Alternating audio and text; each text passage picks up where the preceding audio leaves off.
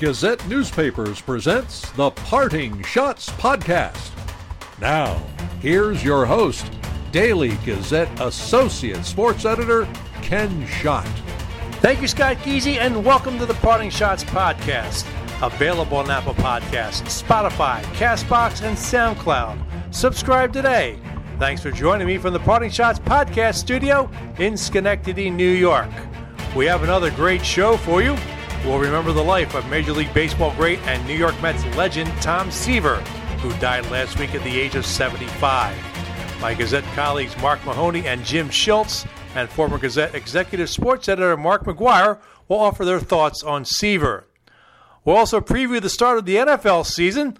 I'll have sound with Jim Nance and Tony Romo of CBS Sports and ESPN's new Monday Night Football team of Steve Levy, Brian Griese, and Louis Riddick. First, though, it's a double shot of horse racing. There won't be a Triple Crown winner this year, and the most unusual Saratoga season wrapped up on Monday. To talk about that is Gazette sports writer Mike McAdam. Mike, welcome to the Party Shots Podcast studio for the second straight week. The studio. No song reference this week either, although the one from last week, I thought the law had some applications. And as I was just saying a little while ago, I don't know if the racing gods were trolling or what, but my drive up to the track on Sunday, the day after Tis the Law got beat by Authentic in the Kentucky Derby, WEQX from Manchester, Vermont played I Fought the Law on the radio a little before 11 o'clock Sunday morning. I was like, is somebody like playing with me here or something? That's kind of weird. But so, yeah, a strange season wrapped up with no fans, which has been, pretty much the standard at every track. Around the country since they started opening up again back in May or whatever it was. It was weird for us from a professional standpoint because every day was basically the same. You came in, there was nobody there. It didn't matter if it was a huge day like Travers Day or just some lousy middle-of-the-week card.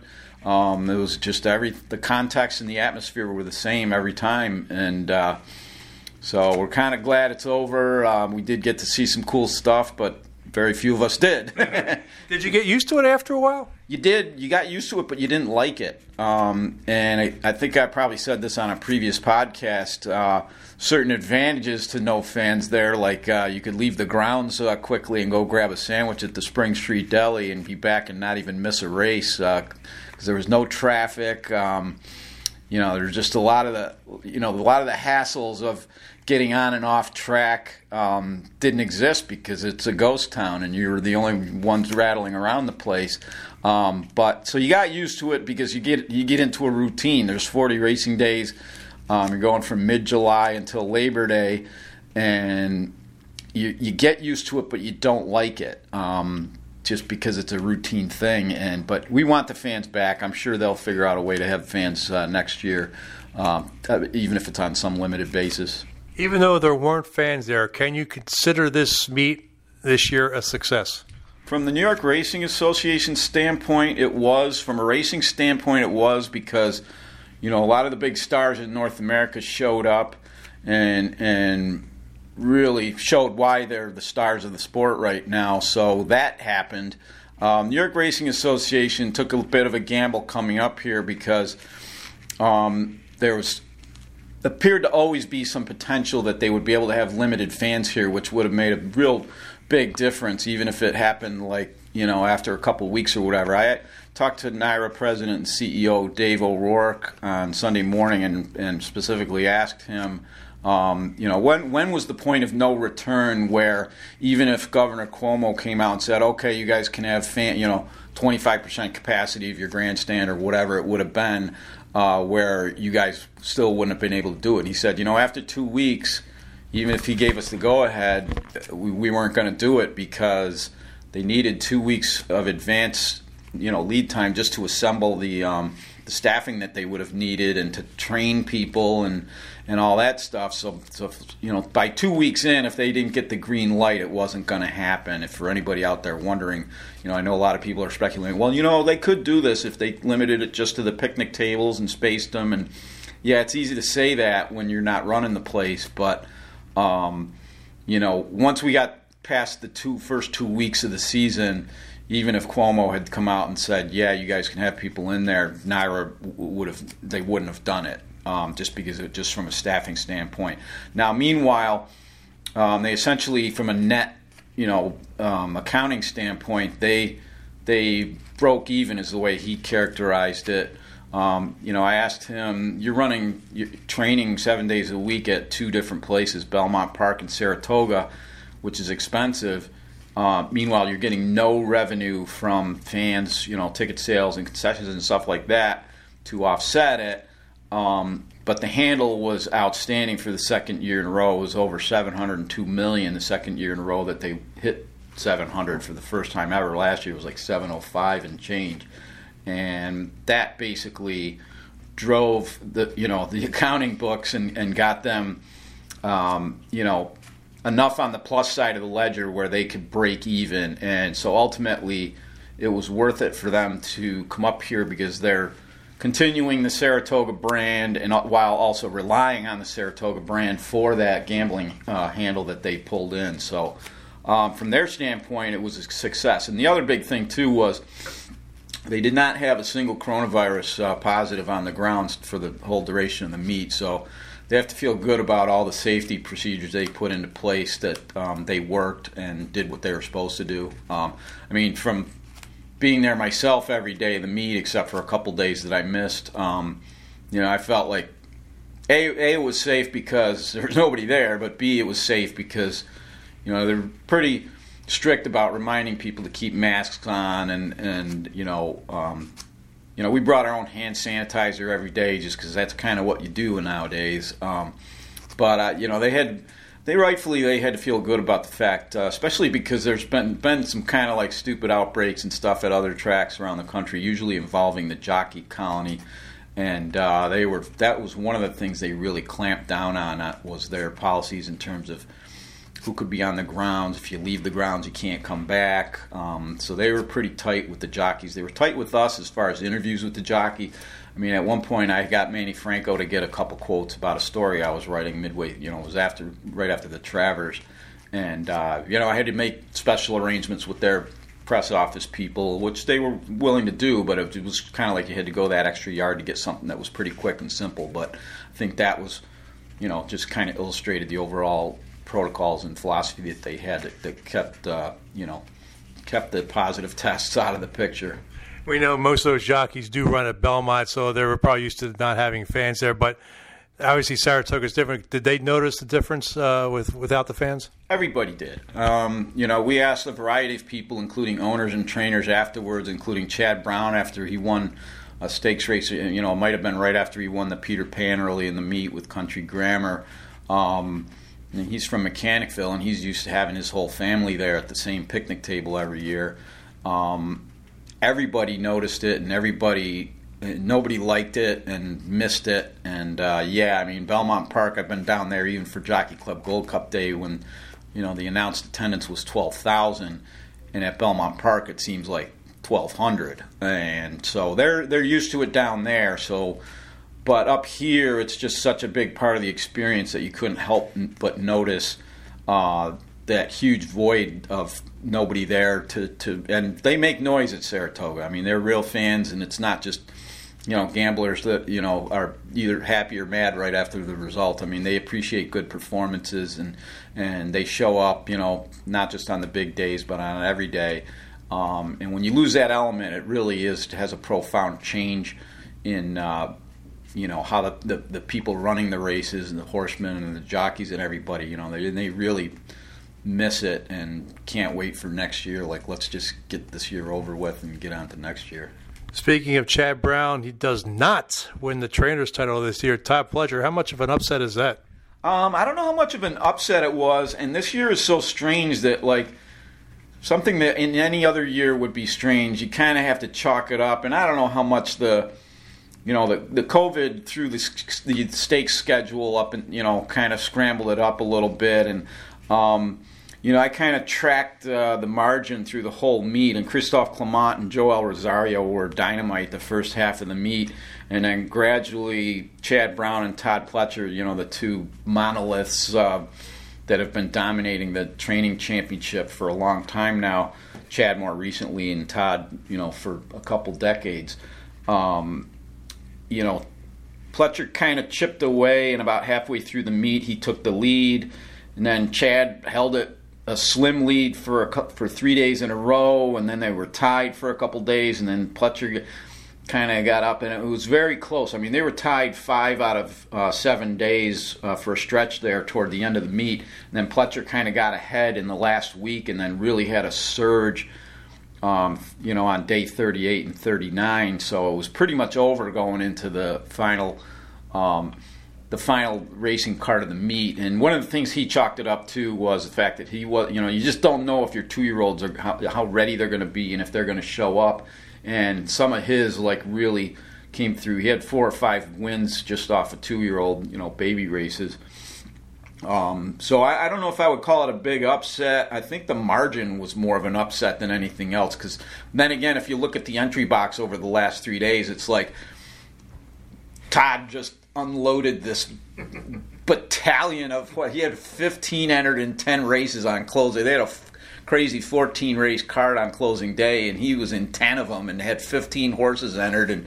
And I asked him after they did a presentation for the award, the championship, and I said, I noticed you really loaded up on the entry box the last few days. How much of that was to make a big push at the end to win the title, and how much of it was the fact that you guys have almost a 2-week break between the end of Saratoga and the start of Belmont? And he said, a little bit of both, but really toward, and again, he went back to the 2-year-olds. The schedule is so disrupted that you just don't know who's going to be ready. And his 2-year-olds kind of showed themselves to be ready a little ahead of schedule, so he was able to get a lot of them into some races. So, but man, he loaded up. He unloaded. He emptied the barn, as they say. And of course, the Ortiz brothers battle for the jockey title.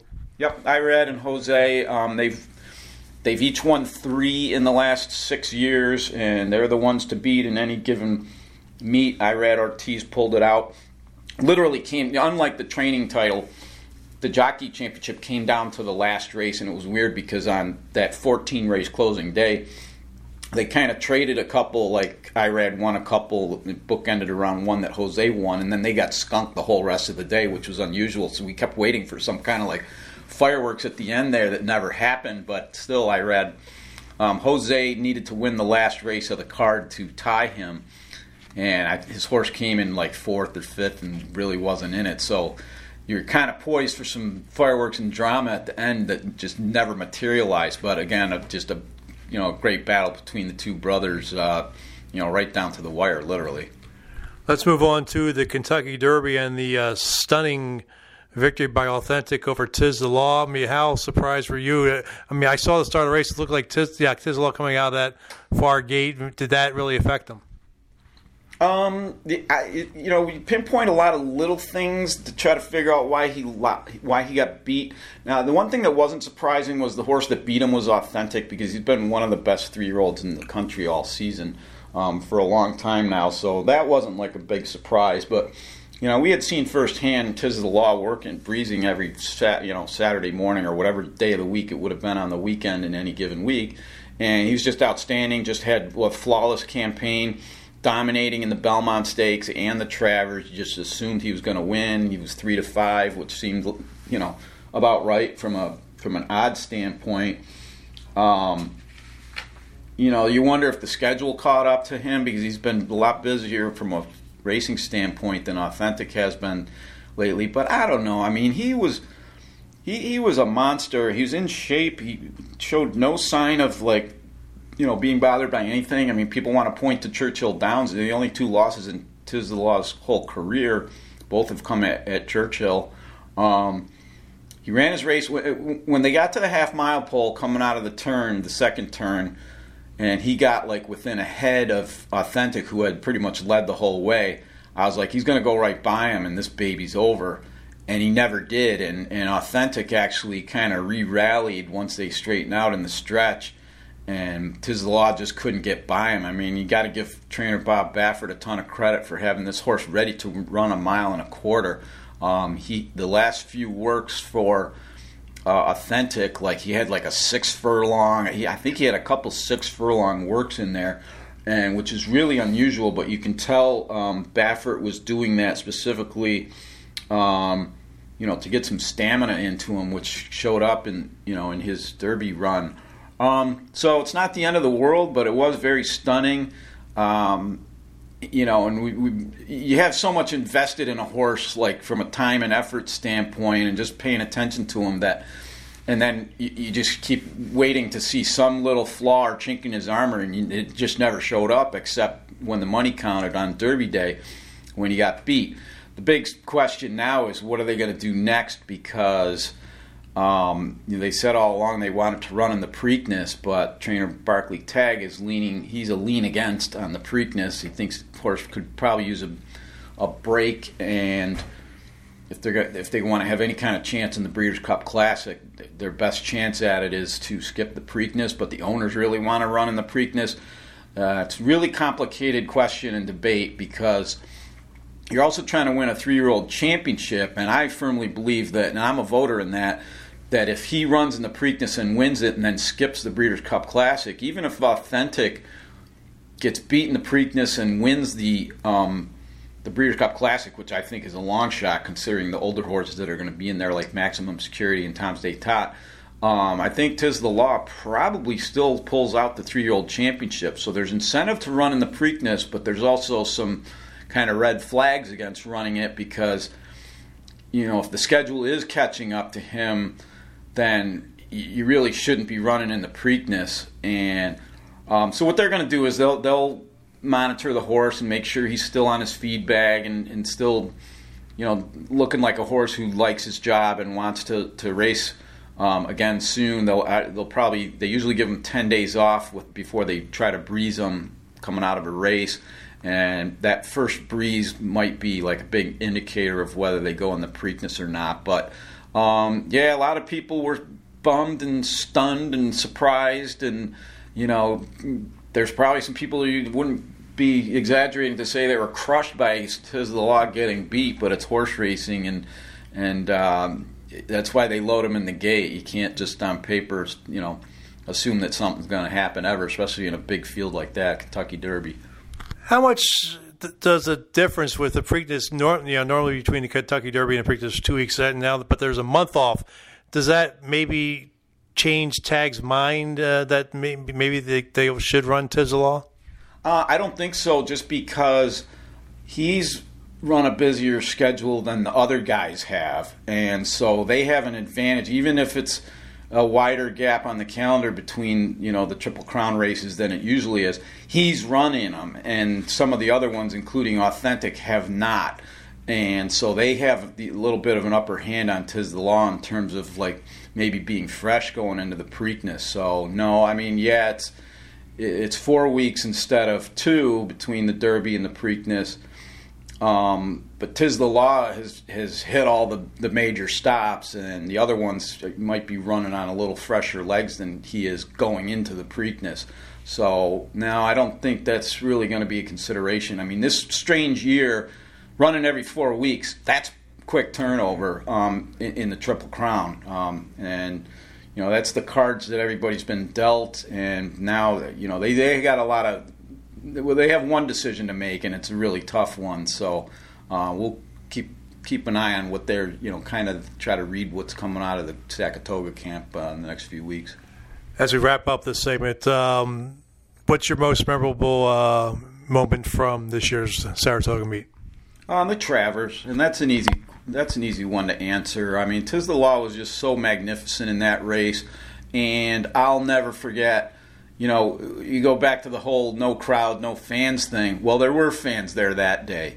And it was astonishing to behold because you didn't see it coming. But when they galloped out, and then when he kind of trotted back after the gallop out on the backstretch, you could hear fans on the outside of the fence on Nelson Avenue cheering for him. I was like, wait a minute, where's that sound? There's nobody over there. You could see the fence with their, the screening that they put up to block the people's view from out on the sidewalk on Nelson Avenue. And then I heard somebody whistling like really loud, like a coach in gym class.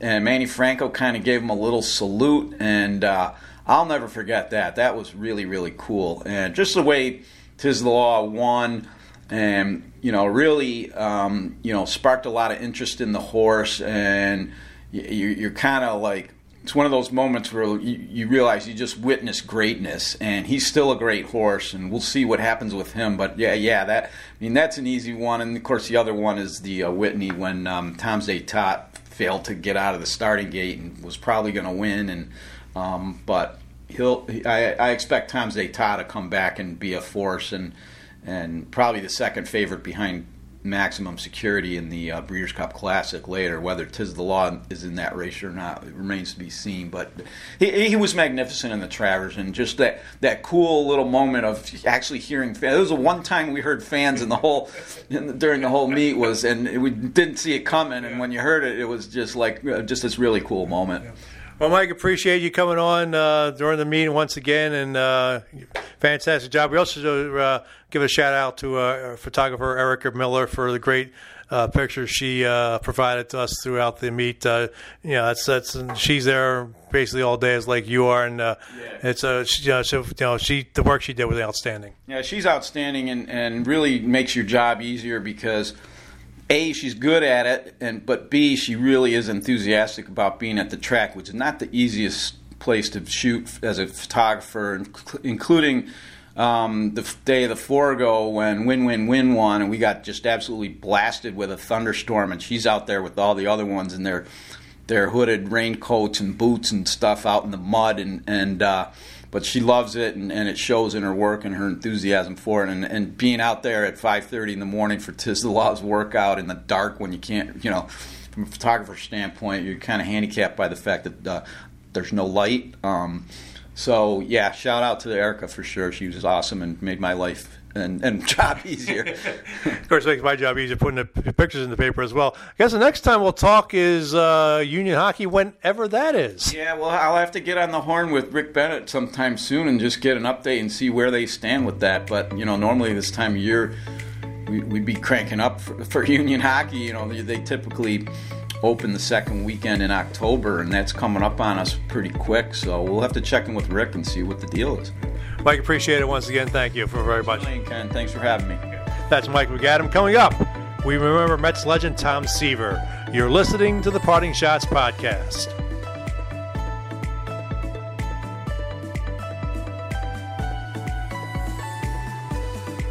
Hey, NASCAR fans. It's time to rev up the engines and play the Daily Gazette's Auto Racing Contest. Each week during the 36-week racing season, you pick 10 drivers. If you have the week's best point total, you'll receive a $50 Hannaford gift card. If you have the best point total for the season, you'll win a $250 Hannaford gift card. Be part of the fun. Go to dailygazette.com/autoracing. Get your motor running and play today. What's going on, everybody? My name is Freddie Coleman, host of ESPN Radio's Freddie and Fitzsimmons, and you're listening to the Parting Shots Podcast with Daily Gazette Associate Sports Editor Ken Schott. Welcome back to the podcast. Last Wednesday, we learned that New York Mets legend and Baseball Hall of Famer Tom Seaver died at the age of 75. He had been battling dementia. For a generation of Mets fans, Seaver was the franchise. He helped the Mets win the World Series in 1969 and the National League pennant in 1973. Mets fans were distraught when he was traded to the Cincinnati Reds in June 1977. I got some reaction to Seaver's death from three of the biggest Mets fans I know: former Gazette executive sports editor Mark McGuire, Gazette editorial page editor Mark Mahoney, and Gazette sports writer Jim Schultz. Let's begin with Mark McGuire. I think most baseball fans know the numbers of Tom Seaver.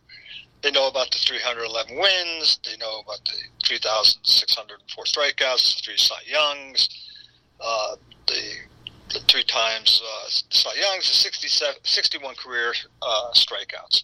They know about his role in the Miracle Mets. I think not everyone knew about the connection and the role Tom Seaver had to New York Met fans. The 69 Mets were a little too young for me. I really came of age with the You Gotta Believe Mets.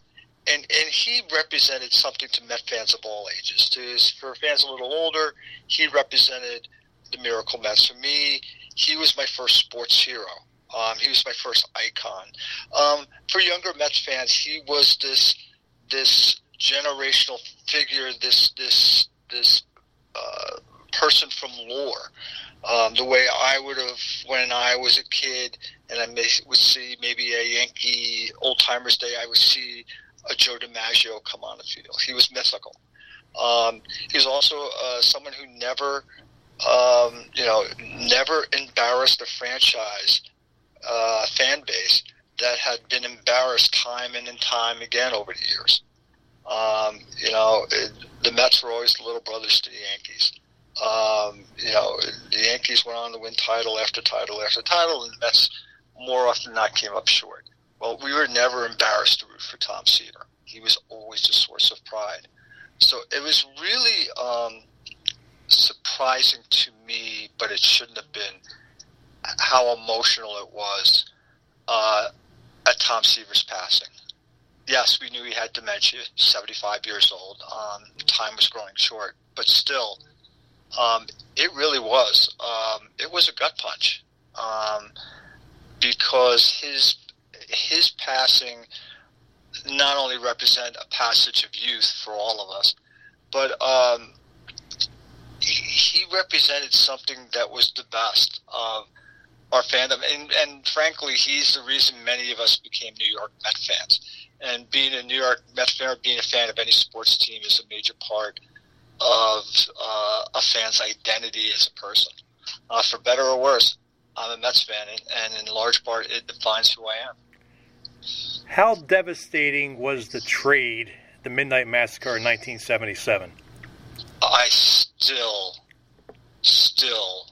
to this day, hate M. Donald Grant and Dick Young for provoking it. Picture yourself as a kid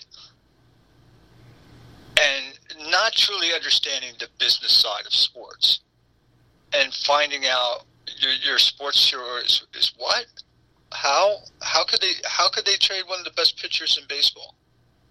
It made no sense to me that they would trade, my hero, the guy whose poster hung up on my bedroom wall much of my childhood.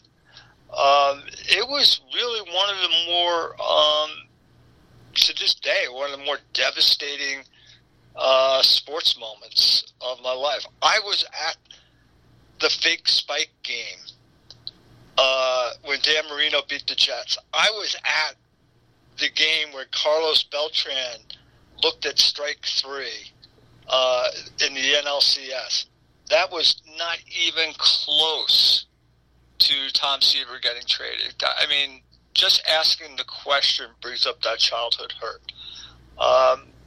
There was nothing that could possibly describe that. I feel like years of youth were stolen from me, and just seeing Tom Seaver in a Reds uniform, and later in a White Sox uniform, and in a Red Sox uniform in a World Series in 1986. It's just wrong. What about 1983? He comes back to the Mets, and then at the end of the year, he's not protected, and he gets claimed by the White Sox. Did that one upset you as well? It upset me as well, but that was just ineptitude, and more than anything, I felt sorry for Tom at that point. And I'm also looking at it through a different lens now. Now I'm not looking at it through the lens of childhood. I'm looking at it through more of a lens of a young adult. And I also realized at that point, the Mets were starting to get good.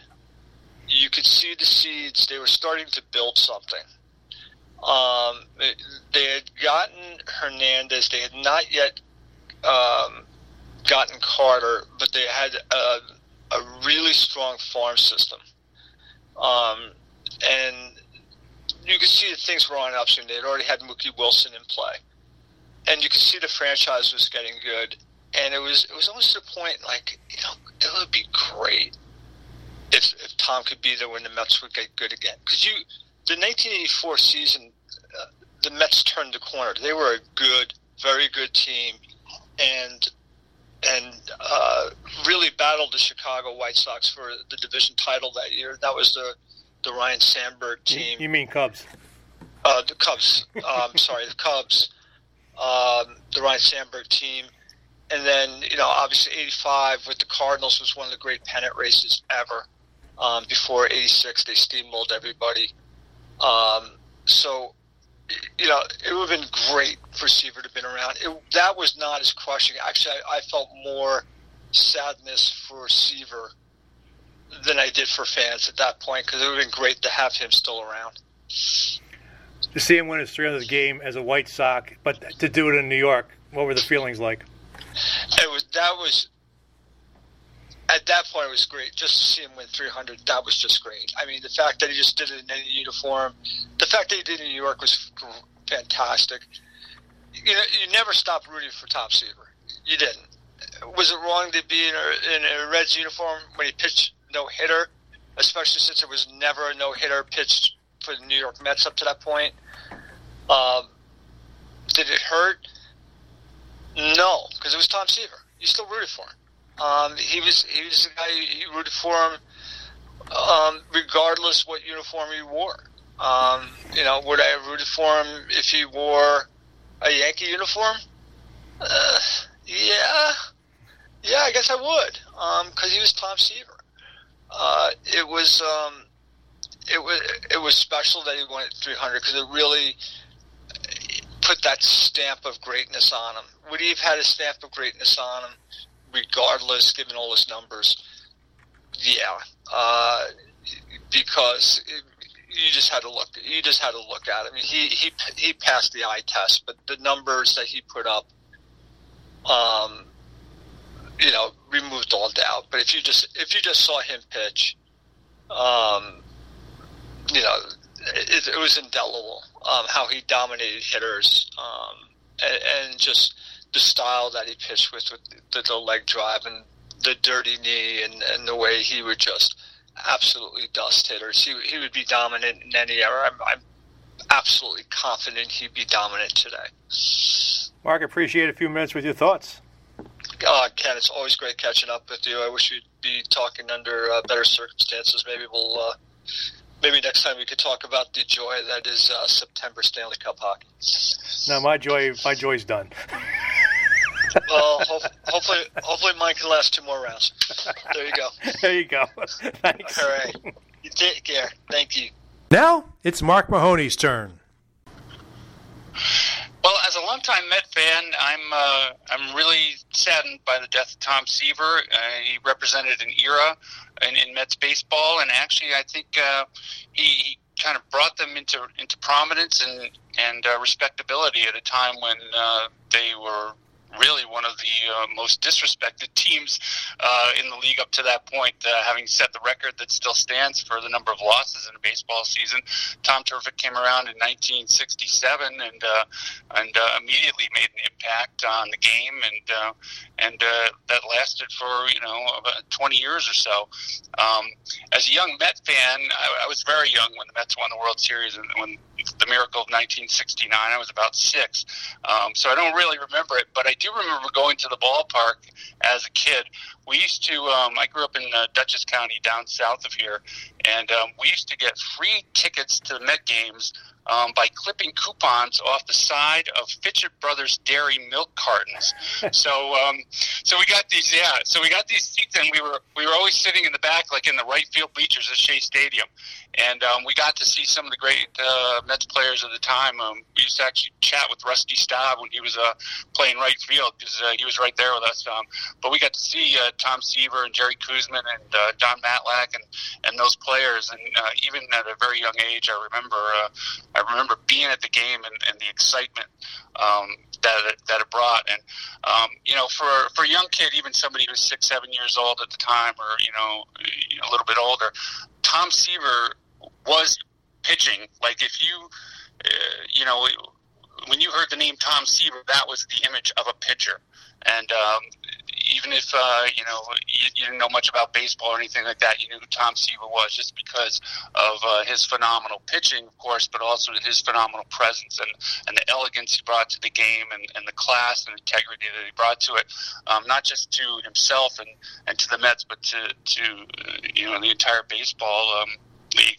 I was actually as a young kid, I was a fan of the Big Red Machine back then more. Even though I was growing up in New York, I was a Johnny Bench fan, and I wanted to grow up and be a catcher, and I wanted to be Johnny Bench. So I think I converted to becoming a Mets fan. First of all, my friend who used to go to the games with us said, well, if you're going to come to the games, you have to be a Mets fan. I said, well, I'm a Reds fan. Well, you have to be a Mets fan. So he kind of talked me into being a Mets fan. But it was also the 73 championship series with the Reds where the Mets advanced to the World Series, 73, right? Yeah, I think that was the year. yeah. And where Pete Rose got into the fight with Buddy Harrelson and that kind of incident, and then when the Mets went on to play the A's and sadly lost that series, but I kind of converted from the Big Red Machine to the amazing Mets then full time, and I've been a Mets fan ever since. And again, you just can't say Tom Seaver without thinking Mets and just excellence in baseball. So his death really represents the end of an era and a really sad time for anyone who follows baseball and who considers themselves a big fan. So what was your reaction the night of in 1977 in June when the Mets traded Seaver to your Reds? Oh my God! It was all over the New York papers. Then there was some kind of contract dispute. Seaver, I guess, wanted more money. He felt like he was being disrespected, especially compared to what Nolan Ryan was making when he was pitching. I think for the Angels, and the former Met also who also became a legend. Of course, we were tremendously disappointed. How do you let an icon like that get away? It's devastating, and he was still in his prime, obviously, because he finished the season with over 20 wins, and then got his only no-hitter with the Reds instead of with the Mets, where he should have had it. So, it was terribly disappointing, and I think that was the time where everybody kind of started focusing on ownership and how they could screw things up. And the Mets ownership's been screwed up ever since, I think. Maybe it's the curse of Tom Seaver, or curse of Tom Terrific, that we've only got one other World Series since then. It's tremendously disappointing for any New York fan to lose somebody like that, and especially over something ridiculous like money. They should have done everything they could to keep him in the stable and have him retire as a Met. Finally, Jim Schultz. Okay, Tom Seaver, obviously growing up, he was my favorite. I'm a Met fan. I've been a Met fan since, I was thinking about this, I wasn't on the wagon in 1969 because I was only 7 years old. I jumped on the Met wagon, really it was like 73. And you learn more about the team, and Tom Seaver was the man because growing up, the Mets didn't have a lot of stars. If you think about it, he was our Cy Young winner. He was our Rookie of the Year. He was our everything. And for the longest time, the Mets didn't have anybody to hang their hat on. He was the guy. And he was fantastic. I remember, Ken, you're the one who told us that evening he passed away. Not a complete surprise, but very sad. I was sad, and you knew it was coming. He's been in poor health the last couple of years. Not a surprise, very sad. I was definitely, I needed a few minutes there, but I have a great memory of him. I tweeted it out, and I had to look it up actually, but I'll never forget. My brother Steve and I went to a Met game. It was 1976, so it was my birthday. I was 14 years old. We didn't know he was pitching, and for my birthday, my present was to go to Shea Stadium, and Tom Seaver pitches against Tommy John. Yeah, I had to. I'm trying to remember. It's a long time ago, and it's a little blurry. What exactly happened? Mets lost 2-1. I know Reggie Smith hit a home run for the Dodgers, and but that's the memory that me and my brother went to this game will stick with me forever. It's the only time I ever saw Tom Seaver. I don't remember if he got the decision, if he won or lost. It doesn't matter. I always can say I went and saw Tom Seaver pitch in a game, and it's one of my greatest memories as a Met fan, because I can say that I did that. Fantastic. Again, he was just one of my favorites growing up. Had the poster on the wall. Great Met. A year later, the trade, the Midnight Massacre, how did that affect you? You know, as a kid, still a kid, devastated. Like, how can they do this? You bounce back eventually. You know, okay, you learn these things happen in sports, but when you're younger, not good, you know. And again, I was a Kingman fan too, so they get rid of him, and Dave, sure. But it was tough. It was tough. What was really difficult, okay, then he gets his no-hitter. You know, Mets hadn't had one. They still only have the one. He gets the no-hitter. He wins his 300th game. You know, he eventually comes back, which was great, but all those things you wanted to see him do and believe he could have done as a Met, that's something I wish had happened. So it hurt when he got traded. You get older, you deal with trades better because that's part of the game. But being a youngster, that was not a good day for me. I'll say that. But as a Met, greatest Met ever. You can't deny that.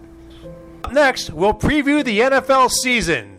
You're listening to the Parting Shots podcast. Hey, football fans. The Daily Gazette You Pick'em football contest is back. Predict the winners of the weekly games via your You Pick'em online account. The fan with the most correct points each week gets their name in Thursday's Daily Gazette and wins a $100 ShopRite grocery gift card.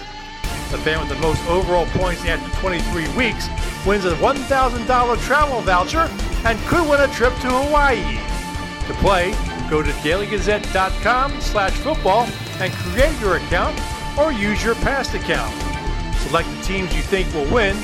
You may enter your picks and score predictions 5 minutes before the start of each game. For official rules, go to dailygazette.com/football. For questions concerning the local contest, contact Randy Lewis at rlewis@dailygazette.net. The trip to Hawaii is part of a national contest. The You Pick'em football contest is run by the Daily Gazette Advertising Department and not associated with the Daily Gazette Sports Department.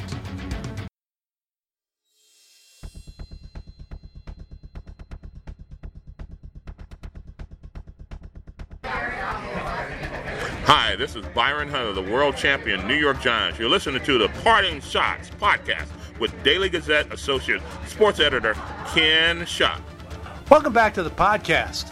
The 2020 NFL season kicks off Thursday night as the Super Bowl 54 champion Kansas City Chiefs host the Houston Texans. It's going to be a most unusual season. Thanks to the coronavirus pandemic, there will be little to no fans in the stands. There could be a changing of the guard in the AFC East, and we have a new Monday Night Football team. I participated in 2 Zoom calls this week. I'll start with Tuesday's event with CBS Sports. I had a chance to ask Jim Nantz about the 2 sides of New England Patriots head coach Bill Belichick, and I spoke with Tony Romo about the East Division in both conferences. A couple of questions. First for Tony, can you break down the East Divisions in both conferences? Obviously, the NFC has 3 new coaches. The AFC, we don't know Tom Brady this year, which could open things up for the other teams in the division. And for Jim, Bill Belichick, we see a man who's very guarded when he's on the field and in press conferences. But away from football, we see him as a different Belichick. He's more outgoing. We saw him host the NFL Network's Top 100 this past season, and stunningly shows up in a Subway commercial. So if you can, what is it about Belichick? Why can't we see that kind of Belichick when he's coaching? So I'll start with this. I think that there's a lot more to Bill Belichick than meets the eye. You watch those press conferences on a daily basis. I'm actually quite amused by him. I enjoy watching him for entertainment value. You can't tell whether it's a poker face or if he's being real. They're off, I think, away from football. You get a chance to see who the real Bill Belichick is as a person. And by the way, he did get nominated for an Emmy Award for what he did with that NFL Top 100 as a studio analyst. And you've just teed me up here perfectly, Ken, to be able to say about that comment that was made at the top by Sean about our entire operation, our production team across the board, games 1 through 7. Everybody that was a part of the NFL on CBS wins the Emmy for Best Sports Series. And obviously, that could be any series: baseball, hockey, football, college football, whatever.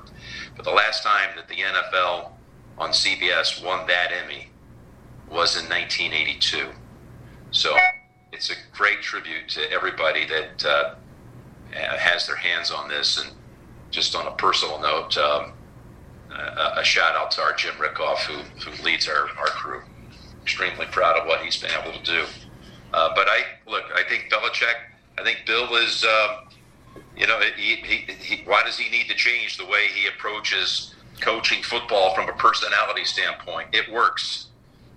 We kind of went into the offseason thinking we may not see a whole lot of Coach Bill anymore now that the Belichick-Brady band is broken up. But it's potentially for us, and these are not final, but we are going to see the Patriots. It's pretty certain 3 of the first 4 weeks. Things could change.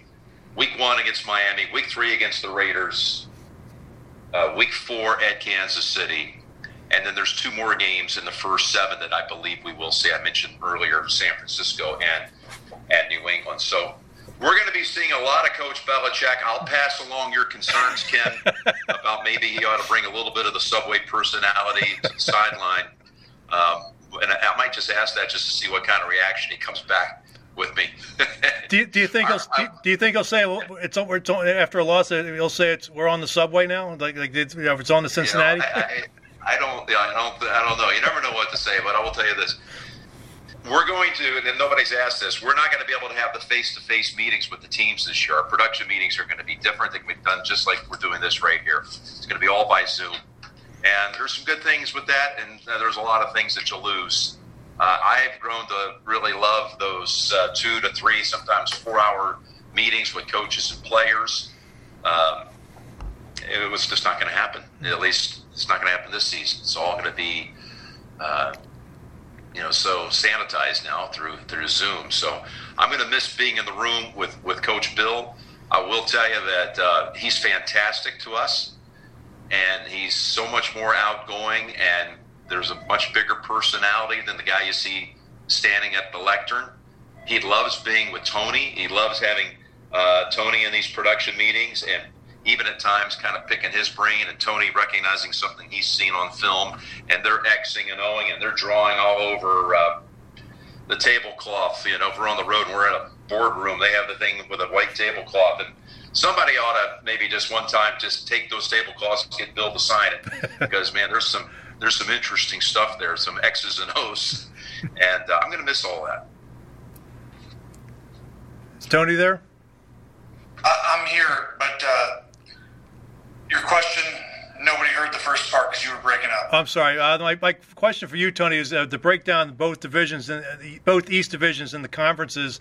The NFC has 3 new coaches, head coaches, and the AFC, obviously, with Tom Brady gone, it looks like it could be a wide-open division.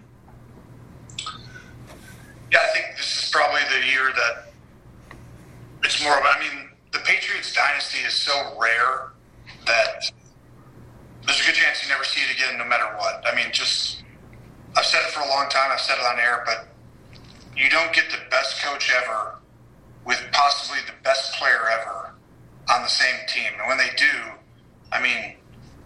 what have they played in? 9 Super Bowls? That's not even a real number.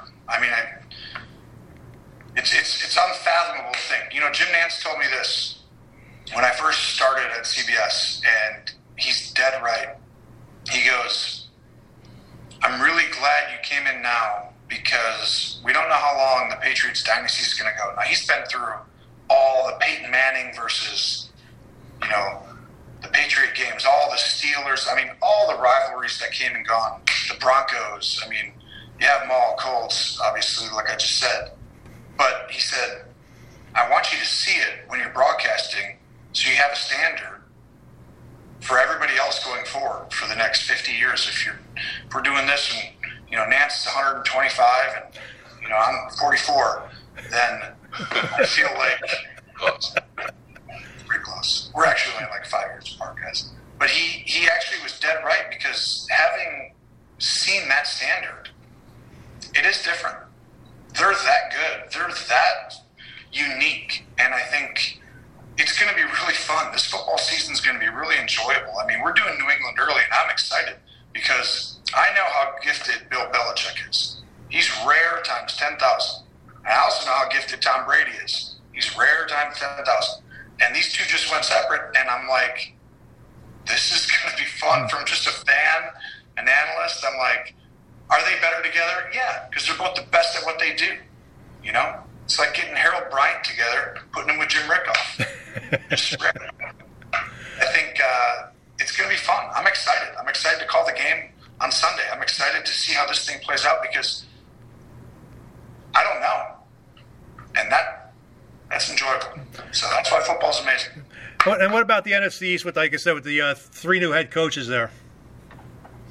Well, I think the Giants are going to make a big leap. I think people don't quite understand a couple things. Number one, Jason Garrett's going to provide for that offense. He's going to make the game simpler in a good way. When you're a young quarterback, he's fantastic for a young quarterback, and I think that Daniel's going to improve tremendously under the guidance of Jason Garrett. I think that Joe Judge is very good. I think he has really the stuff he talks about communicates. I mean, talk is talk, but ultimately, if you can get your football team to do it and not commit dumb penalties, I mean, the teams who are really, really well coached, you know, you can talk about 10 different reasons, but one of them is just don't lose the football game on things that you can control. If another guy makes a great play, so be it. But let's not just beat ourselves over and over again with turnovers, dumb penalties, you know, things that really give the other team an advantage. And I think Joe Judge, he's going to have the ability to do that for that team. So I think they're going to make a leap. I also think the Redskins, changing systems, I think that defensive line, you're going to see them come on very quickly. I think you're going to see them. It's a one-gap system. Everyone wants to talk about 4-3, 3-4. That's not stuff that matters. It's a one-gap system or a two-gap system. That's what everyone should say. One gap means we're going toward the quarterback, and we'll hit the running back on the way most of the time. Two-gap means we're trying to take our guy, hold him, and move either gap. And so I think you're going to see a lot of the D linemen that have been playing the two-gap, which, you know, when you have a lot of ability, sometimes there's not one that's right or wrong, but this team has the ability to play one gap and go. You're going to see that pick up. If Dwayne Haskins is any good, they're going to be improved. The Dallas Cowboys had as much talent as anybody in the National Football League. That offense is unbelievable. Getting CeeDee Lamb, I mean, it's going to be tough, especially with that offensive line still being able to protect. And then, you know, the Eagles are the interesting one because they're the hardest to predict, in my opinion. The other two are coming on. Are the Eagles dropping down or are they going up? And I think that as long as, you know, Charles talked about it earlier, but as long as this football team has a little bit of protection, I'm worried about their offensive line. And that's a huge deal in the National Football League. But that's a very good division. And I think you're going to see that division hasn't been as talented. They'll have a team who's great. Eagles go win. Cowboys are in the mix, could beat anyone any week. But the other two haven't really been up in a long time. I think that's going to be a lot closer than it's been in the past. On Wednesday, ESPN had a Zoom call to introduce its new Monday Night Football team of Steve Levy, Brian Griese, and Louis Riddick. They join returning sideline reporter Lisa Salters. Levy, Griese, and Riddick are taking over for Joe Tessitore and Booker McFarlane. The trio talked about their new role. You will hear first from Levy, followed by Riddick and Griese. Okay, thanks, Derek, and good morning, everyone. Thank you for your interest and appreciate you all being here. I woke up this morning, as I often do these days, and I pondered when I should deactivate my Twitter account. And I thought I would wait probably until, maybe Monday or Tuesday. We'll see how that goes. But I saw on Twitter this morning that today is the 45th anniversary of Welcome Back, Kotter. And that certainly brought me back to my childhood. And I was 10 years old at that time, and I was a family favorite for us. Wanted to be John Travolta at that point. And that was around the same time that I began really falling in love with NFL football and started the negotiation process with my parents about staying up as late as possible to watch. And those games, of course, the game started at 9 Eastern. So, it was, a year of first quarter, and then the next year, hey, maybe can I make it to halftime? And then it was through the halftime and the great highlights and Howard Cosell and the music and so on. So it's been quite the journey. I'm obviously ecstatic. Dream job feels so cliche now, but I can't come up with anything that summarizes it better for me personally. People who know me know I have said for many years that I'm the most fortunate guy in the business. And I felt that when I was anchoring the 11 o'clock Sports Center. So you can imagine how I feel now being put in the Monday Night Football play-by-play chair. I feel like our upper management has put us all in a position to succeed. Stephanie gave you the names, and I can't tell you, even people I haven't worked with, I have fully vetted, and hear only great things. So I am excited to not talk about the process anymore. Obviously, we can do that here this morning, but I'm excited for kickoff. Let's kick the thing off and let's play football, and let's have a good time doing it. That's where I'm headed. Yeah, thanks a lot. Good morning, everyone. I think this has been a heck of a ride. I think Steve put it very, very, very nicely right there. As far as all of us are concerned, I think when you get into broadcasting, I think one of your goals is always going to be, I want the biggest and the best assignments. I want the assignments that challenge you the most. You want the biggest stage, and you really want the pressure. You welcome the pressure. You welcome the responsibility. Monday Night Football does all of that for all of us, whether you're in front of the camera or behind the camera. It's the most iconic brand, I believe, in all of football, whether that be college or pro, high school, whatever level you're talking about, other than the Super Bowl. It's something that I think we all have a long, varied history with. I mean, my stories going back to childhood, as Steve referenced himself, start and end with sitting on my father's lap, 9 o'clock Eastern, as a little kid just getting ready for school the next day, and just begging him, saying, hey, look, just give me a half. I'll make it through a half, and I'd make it through maybe 2 series. And I'd be asleep, and next thing you know, I'd wake up in the morning and wonder, how did I get in my bed? And that's because he used to have to take me in there every morning. But I just wanted to hear the music. I wanted to hear Frank Gifford welcome everyone in. I wanted to see Don Meredith crack some jokes. I wanted to hear Howard Cosell's voice. And back then, what I wanted to see was I wanted to watch Tony Dorsett run, because that was my guy. The Dallas Cowboys were my team. And that's what Monday Night Football means to me. So, I played on it as a pro. I remember hearing the music at Three River Stadium when I was with the Cleveland Browns, and they played the music right before kickoff, and the refs, kind of blew the whistle, and the music went off at Three River Stadium, and I remember looking across and seeing teammates in tears running down their face, because that's what Monday Night Football is. That's how big it is. I'm very grateful to have the opportunity to be a part of this tremendous team and be set up with guys who have proven themselves as live broadcasters and proven themselves as professionals, Steve and Brian. And I think I'm ready to play some football and talk about some football too. This has been great. It's been fun talking about it as far as all of our journeys are concerned.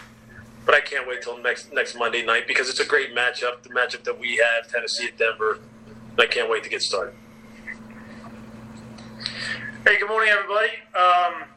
I'll echo what Steve and Lewis said. I think that the feeling that I have this morning is one of being grateful and fortunate with everything that's going on in our world today, that is game week, and that we're going to have NFL football, and that this crew is going to have an opportunity to cover it. And I'm excited about the opportunities. I think that for me, Monday Night Football is not so much a destination as it is a beginning. And I'm excited about the journey ahead. Understand that nothing has been done to solidify anything other than the fact that we have an opportunity to go out and do what we love to do. And I love covering football. I love interacting with the fan at home and creating that relationship with the fan at home and serving the fan. I can't tell you how excited I am to work with Phil Dean and Jimmy Platt, who have been phenomenal in their careers. And I look forward to learning from them and exploring how we can do things differently. We have a wonderful crew throughout Monday Night Football. We are just, 4 individuals on this crew, but Monday Night Football is about so many more people and about the team of people that work on bringing this game every single week. And we've met a few. I look forward to meeting all of them, from our camera guys to our tape guys to everybody that works in PR, and Derek and Allie. And there's a lot of work that goes in, a lot of pride that goes into putting this game on each and every week. And as I've told, Lewis and Steve, it's about the team. And while the 3-4 of us are more forward-facing, on air and off air, it's important that the entire team understands everybody's role in making this thing happen, and happen in a way that's done as well as we possibly can. So I'm excited about that. I've been a part of teams my entire life. Now to be a part of the Monday Night Football team is the next great opportunity, and I can't wait to get started. Hi, and good morning, everybody. Well, look, I think my expectation is that we will, Andrew, quite honestly, just be us. We will be our normal professional selves. I think we will, without a doubt, play off of each other very well, given our experiences, given Steve's experience as a play-by-play guy and someone who's been on TV for many years and has a vast, knowledge base from which to draw from. Brian and Steve, who have worked together, and Brian's, experience as a player and as a broadcaster is well documented, and he's one of the very best that there is. And, for myself, I think I'll just be myself, and we'll all just, play off of one another. I think we will sound like a group that has good chemistry. We'll work to continue to always develop that chemistry even further. We'll draw off of our vast knowledge base, and I think we'll sound like a crew that really enjoys the game, no matter if it was being played in a parking lot or being played in a huge stadium, whether it was Pop Warner or if it's professional football. I think you will hear us come off as a group that is just very much invested in the game and trying to, as Brian put it eloquently, serve the fan, while at the same time just kind of losing ourselves in the game and enjoying the process. Because one thing that you realize, why I think in football, whether you're playing it or you're talking about it, once the game is over, it's just how quickly it goes by, and how quickly your career goes by, how quickly seasons go by, how quickly it all goes by. And I think you'll hear us sounding like a crew that is just really invested and in love with the game. And I think that'll come across organically, and hopefully it's something that people like to hear. Brian? Yeah, I agree. I think, the opportunity for us to do the second Monday night game last year was really beneficial. First time that the three of us had worked together. And I felt like pretty quickly the communication in-game was good. Obviously, having 3 people in a booth versus 2 people in a booth is different. It's different structurally. The amount of time that you have to talk and how you organize that is something that you have to work through. And I felt like the communication was great for the first time ever working together.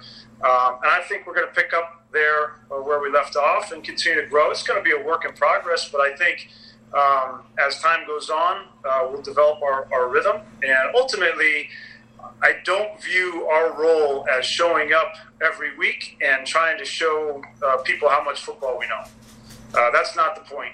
The point is that people enjoy watching the show, that they're engaged in the show, they're engaged relationally. Like, what I mean by that is they want to spend 3 hours with us, that we're going to have a good time, we're going to have fun, that they're going to be engaged mentally. They will learn something new watching the show, and at the very minimum, they will know why the game was won or lost, whether that's a decision by a player or a coach or etc. And they will be engaged emotionally, because that's always what's the most interesting thing to me when we watch a football game. It's the emotion of the players, of the coaches, and I think that this year in particular, will be even more emotion than we've ever seen before. So if we do those three things, I think we'll be fine. Stephanie Drewley, ESPN's Executive Vice President of Event and Studio Production, was asked what she learned from the experience with Tessitore, McFarland, and Jason Witten, who was only there for the 2018 season. I learned, well, first of all, everyone's a critic, right? I do want to say, look, Booger and Joe continue to be extremely valuable to our company. You know, we just announced this morning that Booger's joining Chris Berman on NFL Primetime, and also will have a role in Monday Night Countdown. And Joe, you know, has a high-profile college football game, which we anticipate will certainly grow. But look, I think it's clear that we have here a team. As I said, it's a veteran team. They're not veteran together, but they're veteran, right? They are. Brian and Steve bring a chemistry that they've had for 5 years, and you know, people can question, well, why a three-man? You know, we heard them together last year. I will also say that Brian and Steve have worked alongside Todd McShay for many years on college, and even though Todd was not in the booth, they integrated him in a way that was seamless, and so he felt like a third analyst. So they are used to working with a third person, and you know, add to that sort of Lewis's experience and what we've seen from Lewis, it just made sense. So look, we have high expectations here, and I anticipate these guys are going to gel really, really quickly.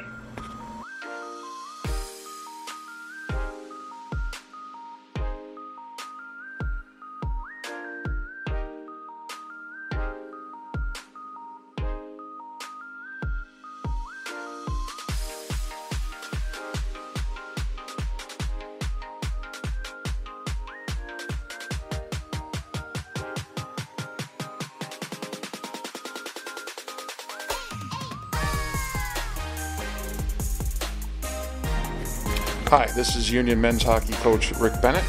You're listening to the Parting Shots podcast with Daily Gazette Associate Sports Editor Ken Schott. Back to wrap up the podcast. Check out my Parting Shots blog for my Week 1 NFL picks and TV listings. Go to dailygazette.com/category/sports/parting-shots. And I will once again be going head-to-head with Daily Gazette news columnist Sarah Foss. Sarah has defeated me the last 2 seasons. I hope she doesn't make it 3 straight. Keep checking out dailygazette.com and the print edition for the latest updates in news and sports on the coronavirus pandemic. I want to thank all the doctors, nurses, and first responders who are dealing with this pandemic. We appreciate the job you're doing in this difficult time. Now that the state is reopened, that does not mean you should relax. Keep wearing the face mask while you're out. Be considerate. Be safe. That wraps up another edition of the Parting Shots podcast. I'd like to thank Mike McAdam, Mark McGuire, Mark Mahoney, Jim Schultz, Jim Nance, Tony Romo, Steve Levy, Brian Greasy, Louis Riddick, and Stephanie Drewley for being on the show. The Parting Shots podcast is available on Apple Podcasts, Spotify, CastBox, and SoundCloud. Subscribe today. If you have questions or comments about the podcast, email them to me at Schott, that's SCHOTT, at dailygazette.com. Follow me on Twitter and Instagram at Slapshots. The views expressed on the Parting Shots podcast are not necessarily those of Gazette newspapers. The Parting Shots podcast is a production of Gazette newspapers. I'm Daily Gazette Associate Sports Editor Ken Schott. Thanks for listening, and I'll catch you next time. From the Parting Shots podcast studio in Schenectady, New York, good day, good sports, be smart, stay safe.